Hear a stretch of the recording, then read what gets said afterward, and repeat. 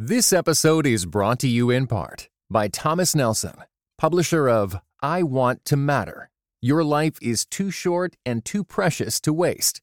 Written and narrated by New York Times bestseller Kathy Lee Gifford. Available now everywhere you get audiobooks.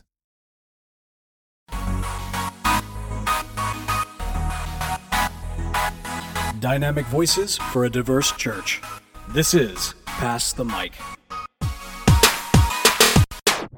Greetings and God bless. Welcome to another episode of Pass the Mic, Dynamic Voices for a Diverse Church, powered by the Reformed African American Network. I'm your host, Tyler Burns. You can follow me on Twitter at Burns23. Follow at your own risk. And joining me as always is the president of the Reformed African American Network, Jemar Tisby. Jemar, how you doing, brother? Man, this is a bittersweet occasion. The sweet part is we are back on the mic. At the same time, it's bitter because the particular topic that we're talking about today, even though we took a break from recording, the world keeps spinning, crazy stuff keeps happening. So, yeah, it's a mix of both things.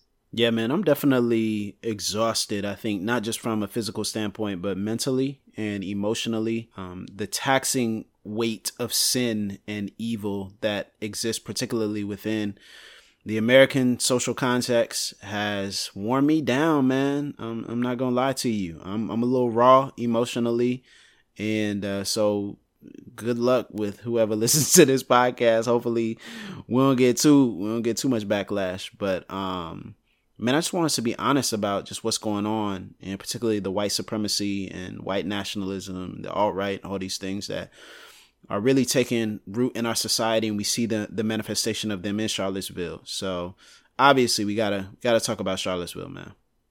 Yeah, just to recap for folks, in Charlottesville, there was a series of rallies by white supremacists, and I'm talking the whole 9 yards. They were marching at night. They had torches, tiki torches.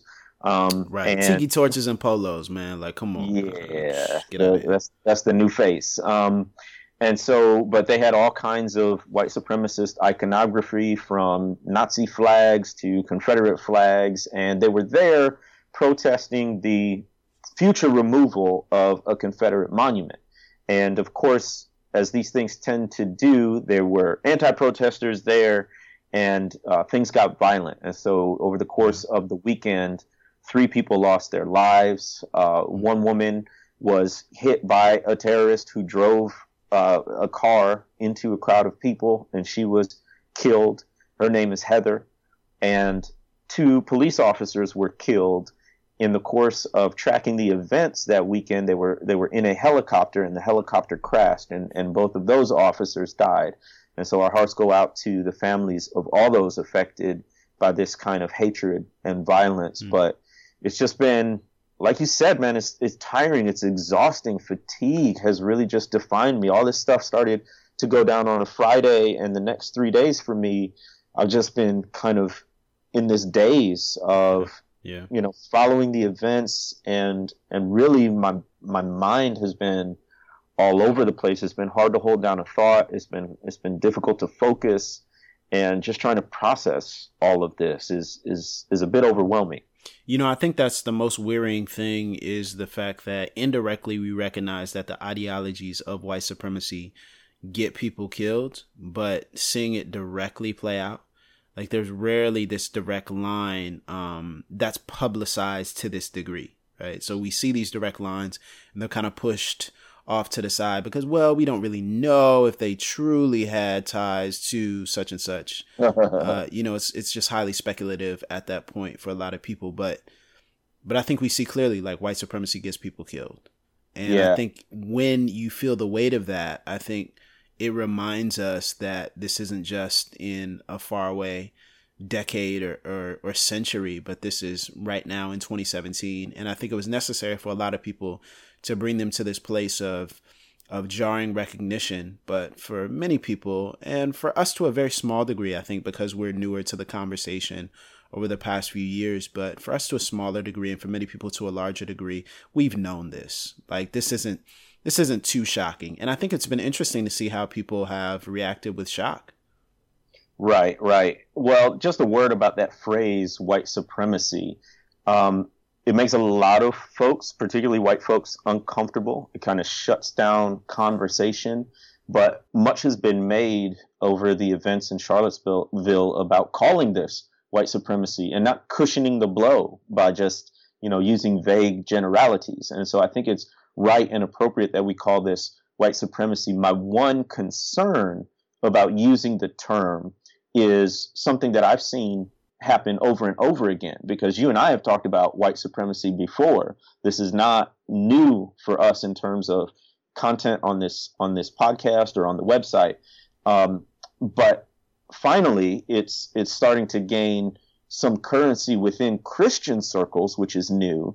The problem is it's only happening because of this rally in Charlottesville where 3 people killed. And so my concern is that in calling it white supremacy for these big overt events of racism, that we would fail to see and to call out white supremacy happening every day all around us. Yeah. Because it's not just the overt instances. It's not just the instances that make national news headlines. It's the everyday reality of a society that is built around whiteness and elevates whiteness to the subordination of all other people. And that plays out in all kinds of ways, in all kinds of areas, from politics to religion to entertainment, you name it. It affects everything. And so I want folks to see white supremacy not just in Charlottesville over a particular weekend, but white supremacy as the daily status quo in America. Yeah, so you actually talked about this at Rand Network, and you have the ability to write 2 articles in the span of like 24 hours, which you need to transfer that ability over to me and so many others who have thoughts, but we just can't put it down as quickly as you do. But so you wrote an article on Rand Network that people can go read. It's entitled 10 Everyday Ways Charlottesville and White Supremacy Are Allowed to Still Happen.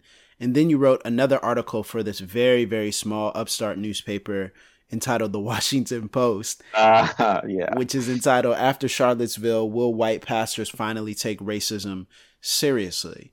Now, so I'm guessing that these articles as well were written with the intent to kind of convey what you just said, which is to not miss the everyday examples and everyday occurrences of white supremacy, of, I guess in tangentially Eurocentricity as well, right? So the fact that things that come from Europe or Eurocentric are better intrinsically, and things that come from other areas of the world would be seen as less than, so it's to communicate this, but it seems like it's to communicate this to lay Christians or to people who are everyday Christians. Am I reading that right? Yeah, the key in that article on Rand is the everyday ways. And so I think it's tempting to look at an event like Charlottesville and see these white supremacists marching and filled with hate in their eyes and captured on photo and say, well, that's not me. I'm not a white supremacist. But I think that belies the reality that we can prop up white supremacy unintentionally.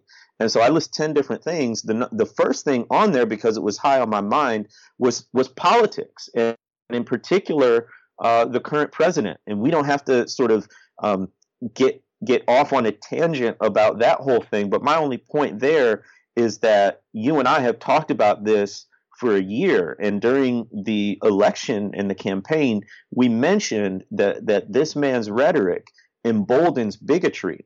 And I think what we see in Charlottesville is an enactment of that. It is a fulfillment of taking this man's words to their logical end. And I'll never forget, one of my professors said, language creates the opportunity for action. And this is what's happening with white supremacy right now. You already have this group of people who may be small in number, but they're very vocal and they're very motivated.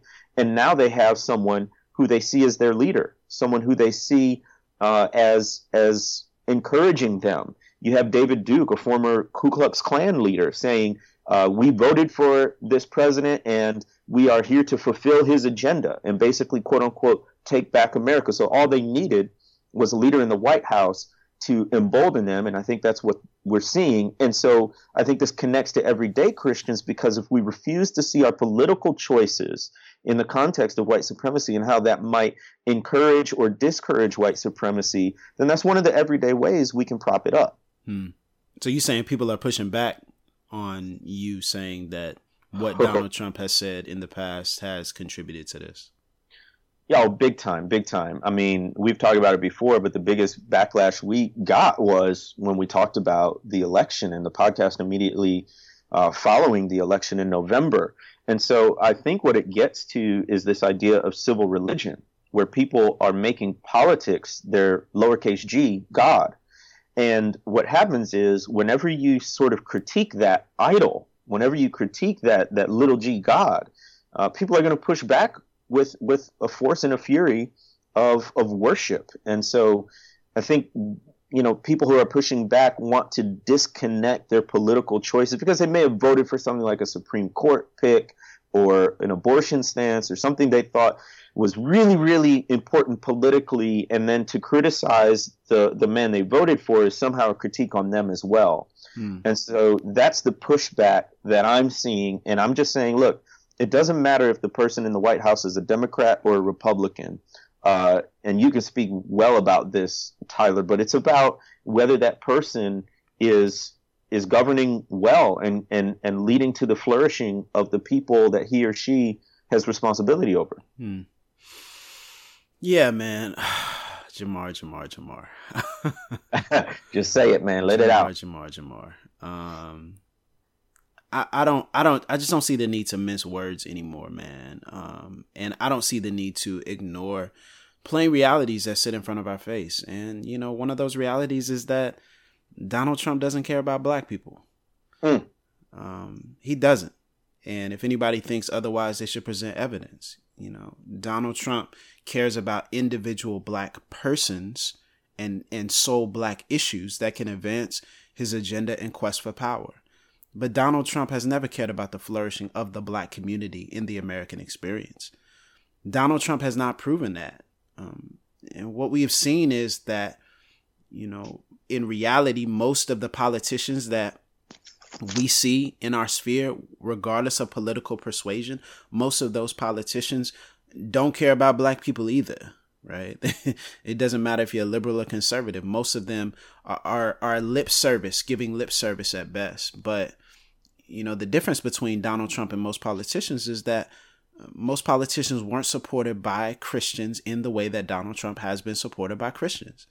And so now Christians have to reckon with the reality of this man who is in the White House must be held accountable.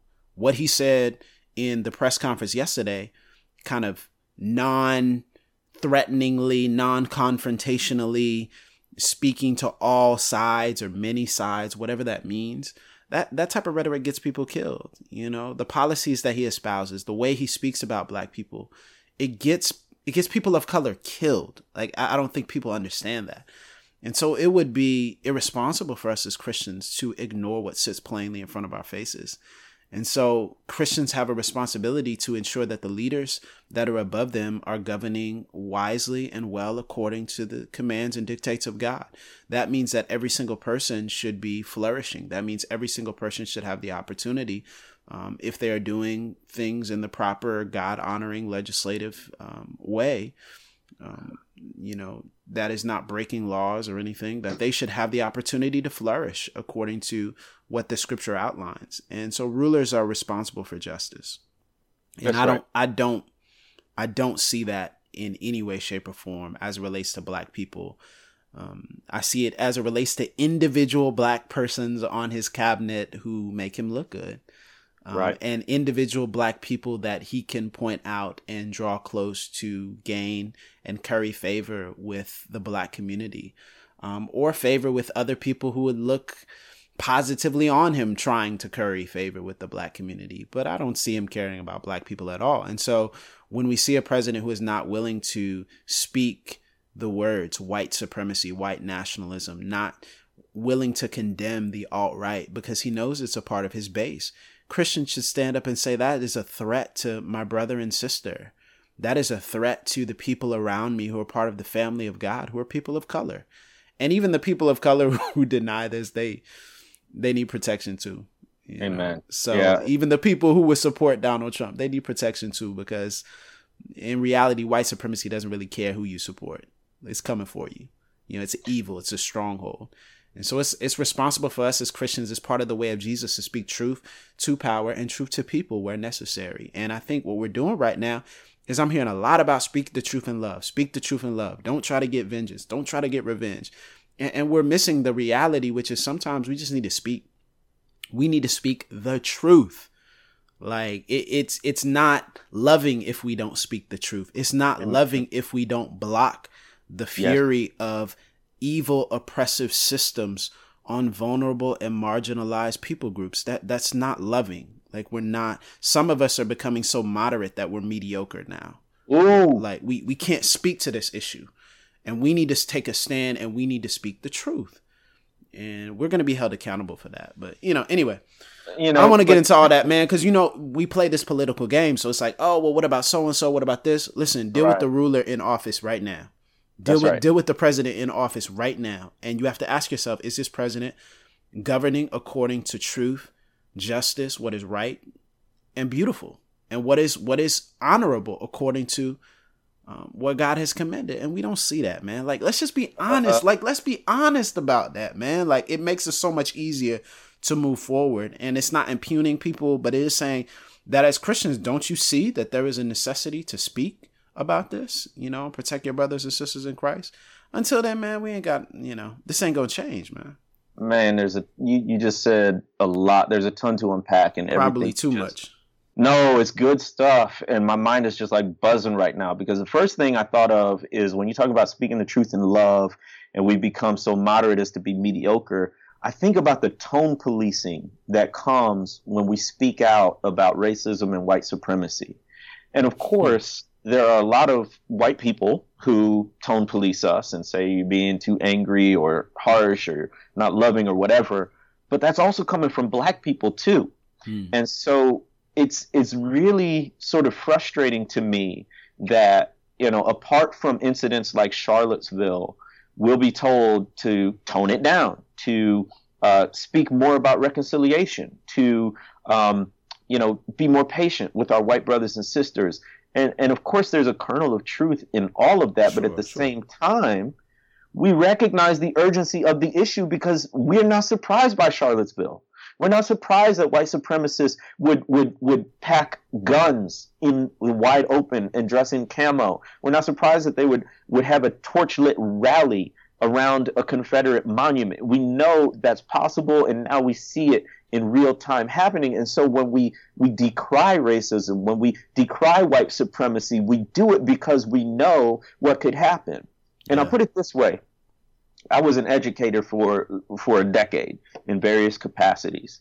And when I was a new teacher, I would look at veteran teachers and always think they were mean, because they would get on their kids, their students, for the littlest thing, a pencil out of place or not having the homework the first day or whatever. But as I gained more experience as an educator, I started to see the wisdom in this, because they knew where it would lead.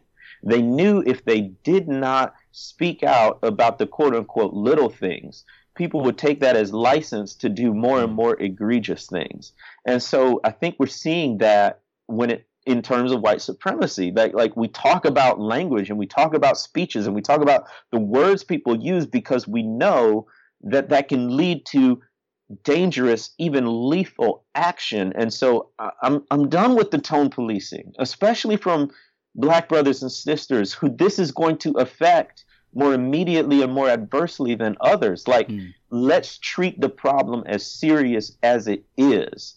And let's not police one another because we think we're being too harsh. Because to speak the truth, like you said, to speak the truth is not necessarily to not be loving. To speak the truth can be loving. And so that's what I think we strive to do. We don't always get it right, but let's lay off the tone policing now that we've seen Charlottesville in real time. People dying, It's an interesting point that you bring up. You see, because the black community, and I think even by extension, some of the modern iterations of what we call the black church, it has to be really careful about catering its message solely to an upper middle class black person. Ooh. right? Like, so what we're seeing a lot is that when these tragedies occur, more and more people within the Black community, as we experience wealth, and we're adopting this sort of suburban theology, that caters to the wealthiest and the most influential people. And it's interesting because that's it's almost like it's colonization, but it's slow cook colonization, right? Oh my goodness. It's less drastic, and it happens over time. It's just crock pot. It's just colonization in the crock pot.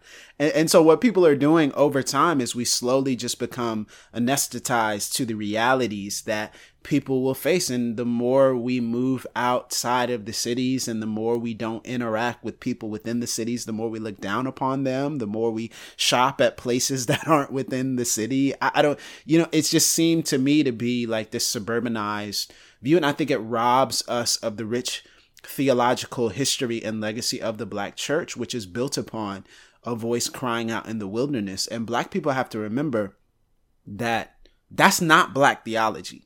Like when you have a suburbanized theology that caters itself to the wealthiest and most influential, you cannot say you're a part of the history of the people who have espoused Black theology. Yeah. And you cannot say that you are part of the Black church tradition.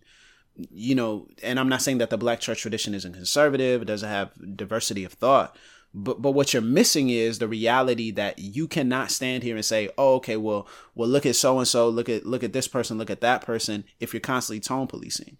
And we're not doing Black theology. I think it's important for the Black church to remember, and the Black community to remember, that a key part of us learning and growing and pushing towards justice and reconciliation for all is remembering the blessings of the Black church. And that's a rich, deep theological diversity. It's just a broad portfolio. And I think many of us who are in this reform space need to recapture those ideals. Like there's a theologian and a preaching homiletician named Kenyatta Gilbert. And Kenyatta Gilbert talks about the trivocal voice of the preacher. And it's so helpful. He talks about how we have to, what'd you say? I said, okay, come on. Okay, so he talks about, okay, don't egg me on. I'm talking about Black preaching, so I can just go. Be careful. But so he talks about the fact that there's a trivocal voice of the Black preacher. It's the prophetic voice, the priestly voice, and the sage voice. And that all three are necessary to the preservation of African American preaching through the next generation. And he said we tend to neglect one versus the other depending on our state and station in life. And he talks about how the prophetic voice is obviously speaking truth to power, but is also a superimposing of the commands of God, like telling the community, telling not just the Black community, but the powers that be, how God expects them to act, right? Like speaking according to the commands of God. And that the priestly voice is more of a congregational element, like advising people of the importance of self-care and healing and being a part of a broader collective of people. And then the sage is the reclamation of the history and the rich cultural heritage of our forefathers and the people who will come after us. And so he talks about how those three, that just rubric of looking at response helps us to kind of see. And he talks about this, if you're wondering, the journey and promise of African American preaching. And he talks about how this helps us to craft a better, more comprehensive theology. And I feel like in these responses, we've neglected and narrowed the Christian response to being just, oh, this is gospel centered. And make no mistake about it, like I believe in the gospel, like I vociferously preach the gospel, right? I believe in it. But I think what we're missing here is we're missing the dynamics. Like there's a very fluid dynamic that the Black church identifies with, and that there's no mutual exclusivity between us preaching justice and preaching virtue. Like we can do both at the same exact time. And that gives us moral credibility because it's according to the gospel. It is according to the way of Jesus. And I think so many people have never been exposed to that and experienced that. And we're doing a disservice. Seminaries are doing a disservice to people when they don't teach them the history, because it speaks to right now. We need that. We need a trivocal voice from the church. And we don't have that right now. So, I mean, I could go on and on about, Black preaching, but I think that's just one of the contributions of the Black church is this moral credibility and the dynamics, a fluid range of responses to issues that don't have to neglect virtue, but can also say, there's a time when the powers that be need to be held accountable, and y'all trying to focus on virtue is deflection.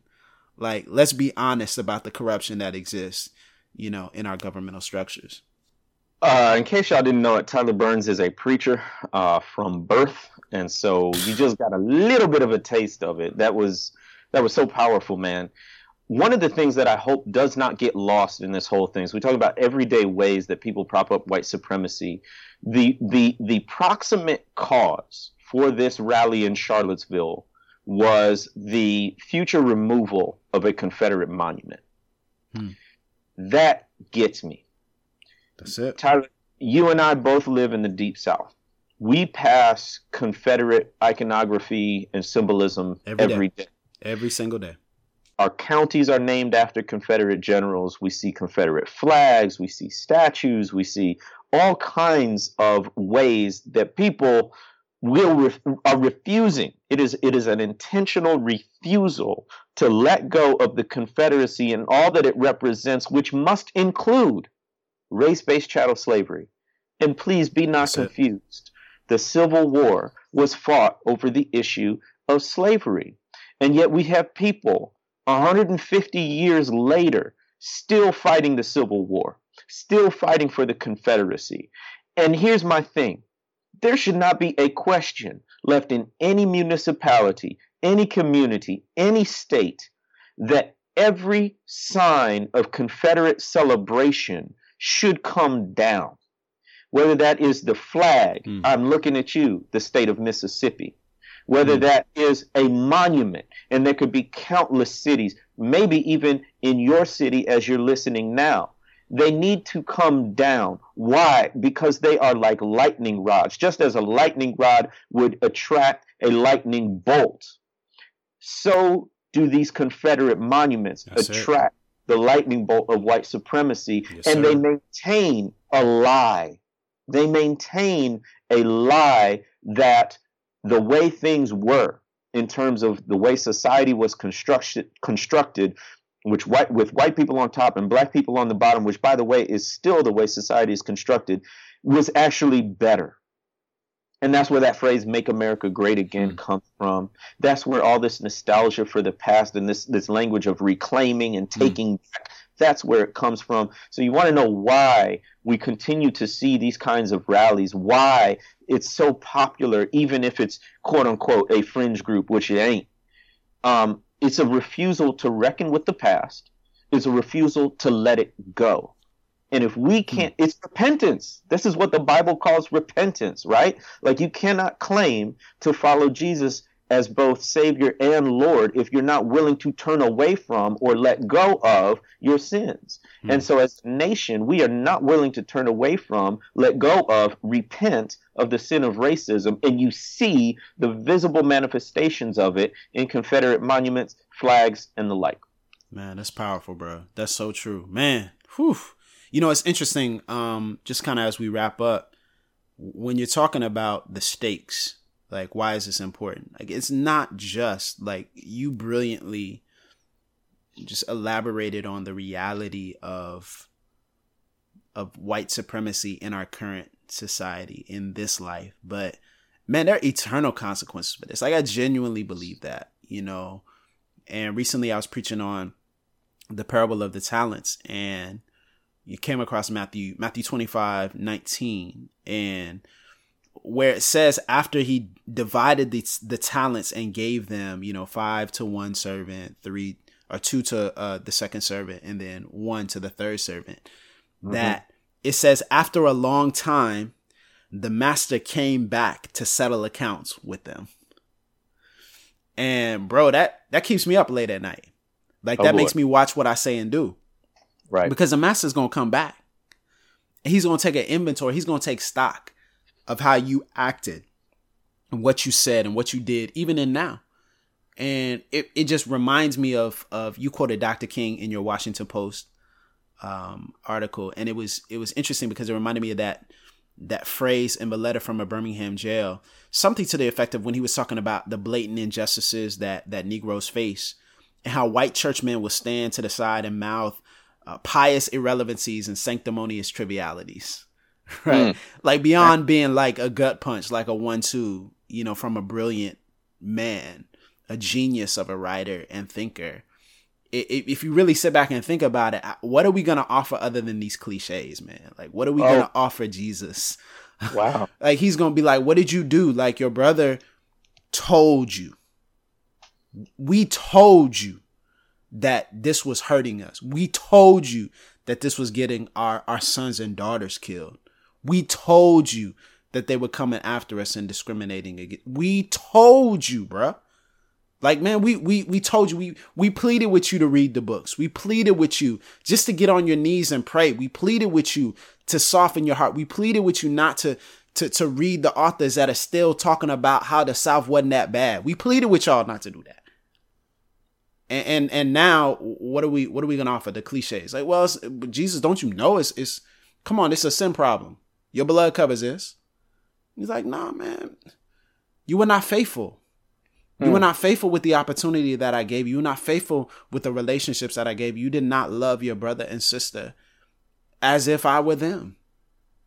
And man, you know, that keeps me up late at night, man. These cliches, man, these generalities, these little, I'm not taking them no more, man. Like, we got to stop. Like, black Christians have to stop letting people just say whatever to us and we nodding along. Wow.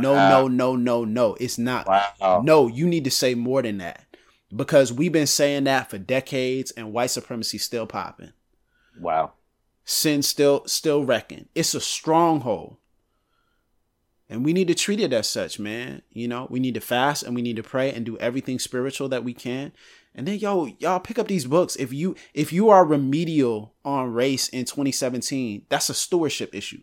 You being a bad steward. If you sitting up here and talking only when there's tragedies, but then you're not reading the books, you're not doing the education, that's bad stewardship, man. Like, we need to call that what it is. This willful ignorance. Willful ignorance. It is, and you're complicit in that. So we as black Christians, I feel like, need to stand up and say, listen, we're not going to take no more of these cliches. We're not going to sit on panels with people who take any more of these cliches. We're not going to sit up here and allow people to say reckless stuff to us in public. We're not going to let them hide in our inbox and then not say something in their Sunday morning services. It don't work like that no more, man. You know. We need to cut this off, man. Like, yo, bro, we need to cut this off, man. Pastor, let me just get one more word in.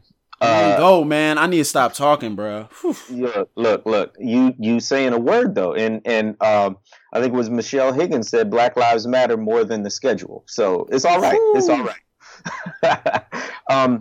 You bring up so many good points, and you mentioned that Washington Post article I wrote. It was addressed specifically to white pastors, but I think it can be the white church in general. Which, by the way, the white church is an invention of white people. Black people didn't create that, and so we need to call it what it is and place proportionate responsibility where it belongs. Where white people, white Christians, bear a heck of a lot of responsibility for dismantling white supremacy, because historically, white Christians have helped construct white supremacy. Yes, sir. And if you want to hear more about that, listen to our bonus podcast on the fierce urgency of now. I walk through some of the history. You'll see what I mean. It's brilliant, man. Yo, you did your thing, bro. Hey, man, look, we got receipts. That's all I'm saying. And so in light of that, white churches and white Christian leaders in particular need to be about the costly pursuit of racial justice and reconciliation. And what I mean by costly is this, right? Like, I think even in the past 5 or 6 years, as you and I have done Rand Pass the Mic, we've seen white pastors be more vocal about race. And that's good, like on social media or things like that. They've even done sermons, panels, had guest preachers. Oh, absolutely. That's good. Yeah. And I acknowledge that. And I think many people who listen to this podcast are those folks. But here's the thing. What has it cost you? I mean, beyond maybe the angry church member here and there, here's the thing. Are you willing to lose church members over this? And have you? Are you willing to lose your job over this? Because Black people have lost their jobs over speaking about racism and injustice. Are you willing to lose your fortunes, your financial security? Are you willing to put your family in harm's risk because you're pursuing justice? Because guess what? These Black families who enrolled their little bitty children in all white schools to integrate them, and with the hopes that their child might receive an excellent education, just like the white children were, they put their families in harm's way for the sake of justice. Will you do the same?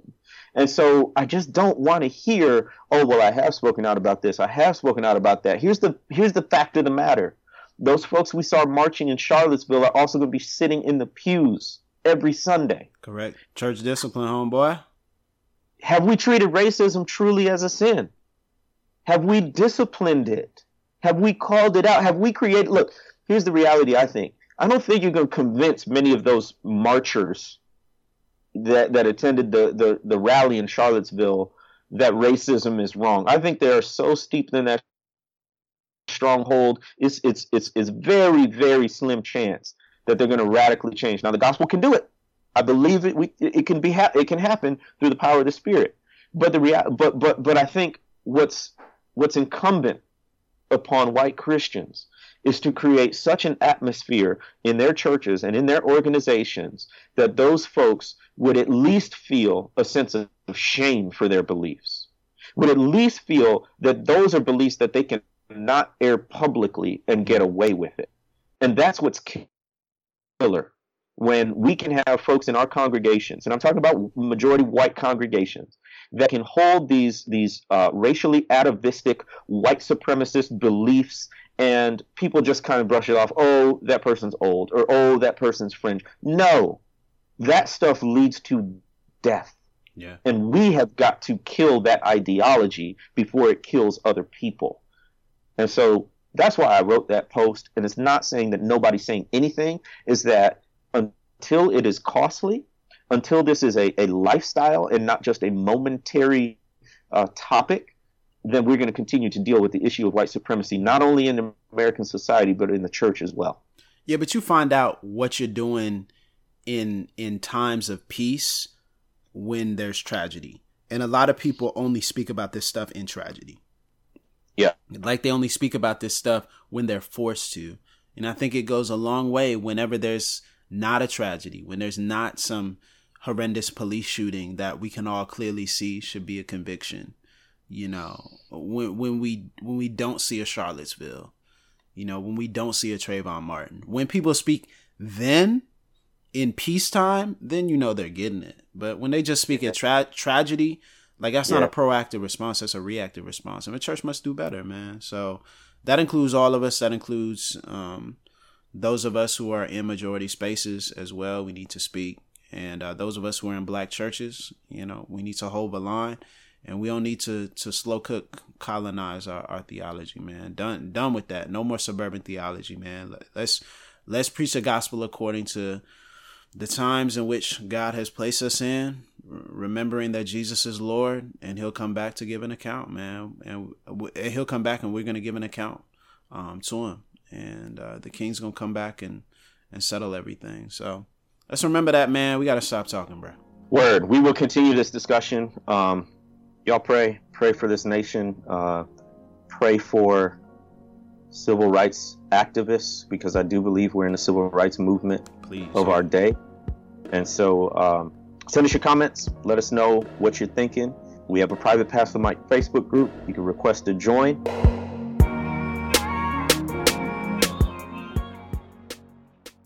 You've been listening to Pass the Mic, a Podastery production. To find out more about this and other shows, visit podastery.com. That's PODASTERY.com.